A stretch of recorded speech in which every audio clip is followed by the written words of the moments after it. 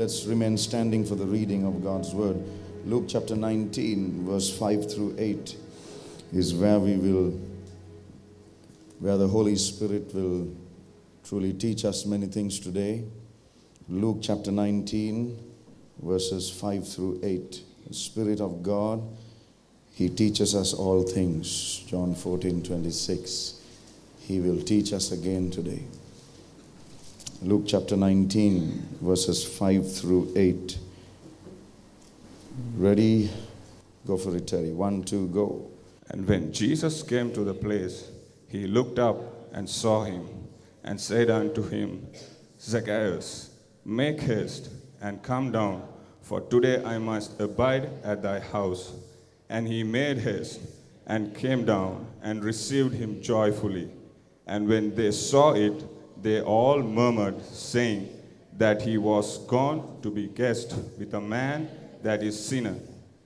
And Zacharias stood and said unto the Lord, Behold, Lord, the half of my goods I give to the poor, and if I have taken anything from any man by false accusation, I restore him fourfold. Amen. Let's read verse 8 again. And Zacchaeus stood and said unto the Lord, Behold, Lord, the half of my goods I give to the poor, and if I have taken anything from any man by false accusation, I restore him fourfold. I will restore it. I will give it back.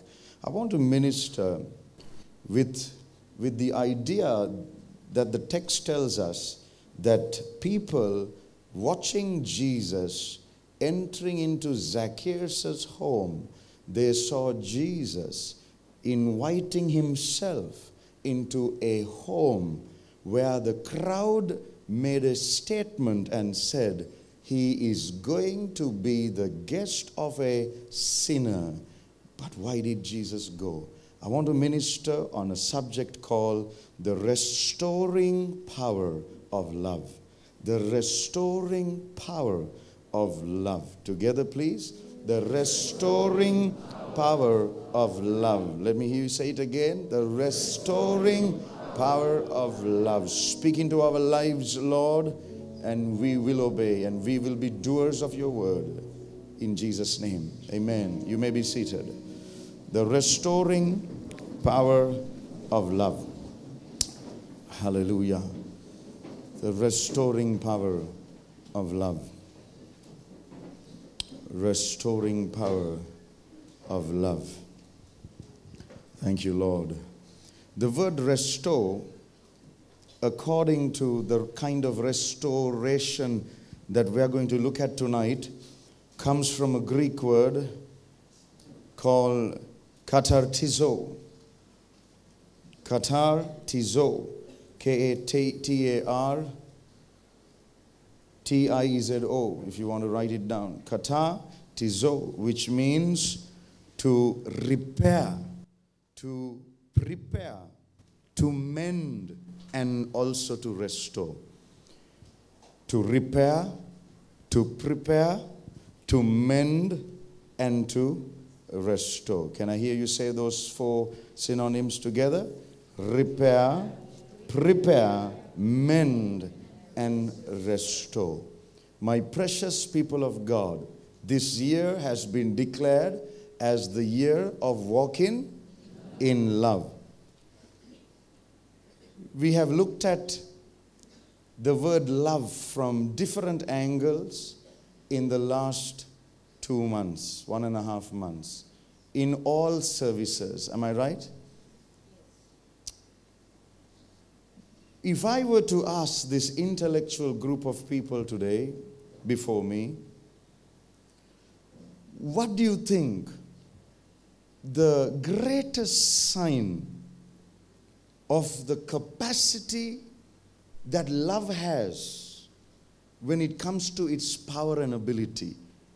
Is it forgiveness? For example, if you are a person of love, forgiveness will come naturally. You get it? So there is power in love And it is demonstrated by forgiving people. So you forgive. Okay, you wash your hands on top of my head, no problem. I forgive you. I was expecting an amen for that, but I can see that you're not easily forgiving people. I'm going to have a time preaching this to you today. Peter came and asked Jesus, how often should my brother make a mistake and how often should I forgive him? 7 times? He said, no, 70 times 7. Peter's measurement of love was this much. Put your hands both together like this. Don't put it together, just like this. That was Peter's measurement of love. If somebody crosses this measurement, they will, they will experience something from Peter. But Jesus said, I want you to increase your measurement. What is the ultimate power of love? Is it forgiveness? Is it remission? The Bible says God so loved us that he not only forgave us, but Jesus said, eat this bread, drink this cup. And Paul reveals at the end of chapter 11, verse number 26, 27, and 28, for the remission of sins. Matthew 26, 26 through 28, for the remission of sins. God's love so displayed through his blood, through the power of the cross, that sins were not only forgiven but removed. But is that the ultimate power of love? Forgiveness? Is forgiveness the ultimate power of love? Is remission the ultimate power of love? How about blessing? God, if you love me, you will bless me. Do you think blessing is the ultimate power of love? God, I want, because we are so blessing conscious as a church, which is not wrong, because we have a perfect balance as a ministry. We are blessing conscious, we are reward conscious. So we can be of the understanding that, yes, God, your love is so great, blessings must follow. Isn't that true? Talk to me today. Do you want a cup of coffee? Talk to me. Isn't it true to say, Lord, you love me, therefore I can be blessed? Isn't it true? Isn't it accurate to say that? But beloved, is blessing the ultimate power of love? Is forgiveness the ultimate power of love? Is remission the ultimate power of love? How about healing? Because when God heals, it's a demonstration of his love for the person that he healed. But is healing the ultimate power of love? How about prosperity? God, prosper me. I need a home. I need a child. Before a child, I need a husband. Lord, prosper me. I want to do well in life. But I ask you a question, my precious, wise, intellectual people from Mount Lavinia. Is prosperity the ultimate power of love? I'd like to suggest to you that the highest dimension of love is restoration. It's called restoration. Let me know if you're breathing. Please.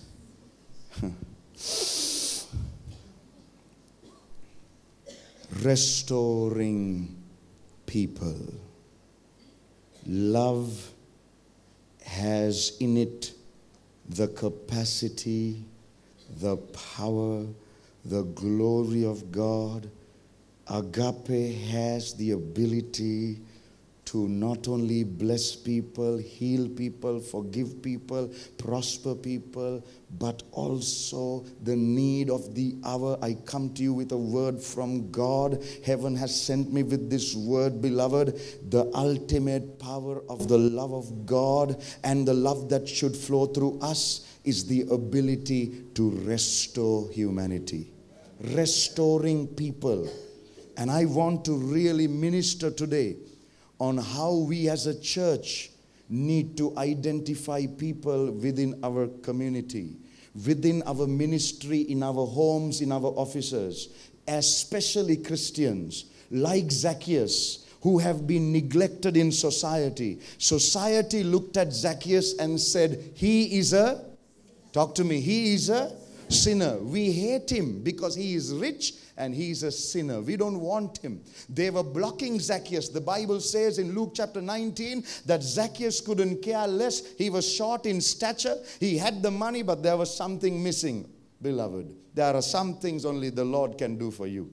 Are you hearing me? Zacchaeus forgot that forgot that they wanted to block him. The Bible says Zacchaeus ran ahead of them all. Are you following what I'm saying? And the Bible says it's as if God had placed a help aid right there in his journey. It was called a sycamore tree. Zacchaeus climbed the sycamore tree and he waited. Somebody shout, waiting is good.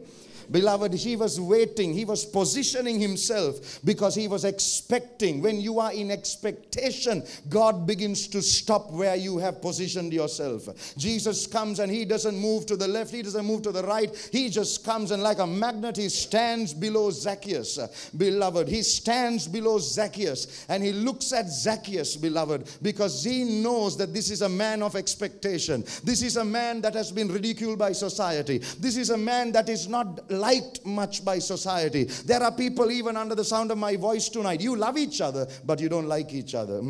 All right, I'll keep preaching. You love each other, but you may not like each other. That's a whole different level of teaching and preaching. I will get into your business tonight somehow. Beloved, he came and stopped under Zacchaeus' nose and said, Zacchaeus. He knew him by name. I want you to know that we serve a God who knows us by name. If you came for the NDB morning service, you would have known how the Lord knows the names of people. Hallelujah. He will call you by name tonight. It doesn't matter what condition you came in this place with. It doesn't matter what kind of a situation you came into this place with. God sent me here, unlike any other Sunday, to restore people who have fallen in this place. Whether it be physical, whether it be marital, whether it be spiritual, you will be restored tonight in the name of Jesus. You will be restored because that is the ultimate power of love, beloved. Forgiveness was for restoration. Healing was with the mindset of restoring, beloved. That's why God did all of that. The ultimatum of God was restore. I want to restore my people. Through Adam, man fell. But through Christ, man has been reconciled unto God. We have been restored back unto God. We have not broken fellowship with God. We have good fellowship with Him. For the Bible says in 1 Corinthians 6:17, he that is joined unto the Lord is one spirit. We have so a koinonia with Jesus. It is unbreakable. 1 Corinthians 1:9 says we were called unto the fellowship of His Son, Jesus Christ. Don't tell me that our fellowship is broken. He is the way. We have come through the way and now we are having a beautiful koinonia with Jesus Christ. My precious people of God, we are one with Him. No longer do we need to reach out to a God who is far away like Zacchaeus did. No, beloved, He lives in you. John 14:20, 2 Corinthians 6:16, He walks in you. He talks in you. 1 John chapter 4, verse number 4, John 14:21, John 14:23, He lives in you. Colossians 1:29, Colossians 1:27, Galatians 1:24, He lives in you. Galatians chapter 2, verse number 8, He lives in you. My precious people of God, He walks in you. He lives in you. 1 Corinthians 3:16, He lives in you. He loves you. He loves you. Your body is the temple of the Holy Spirit. Today we have been restored back to God. And it is time that we take that power of restoration which came through 4 letters.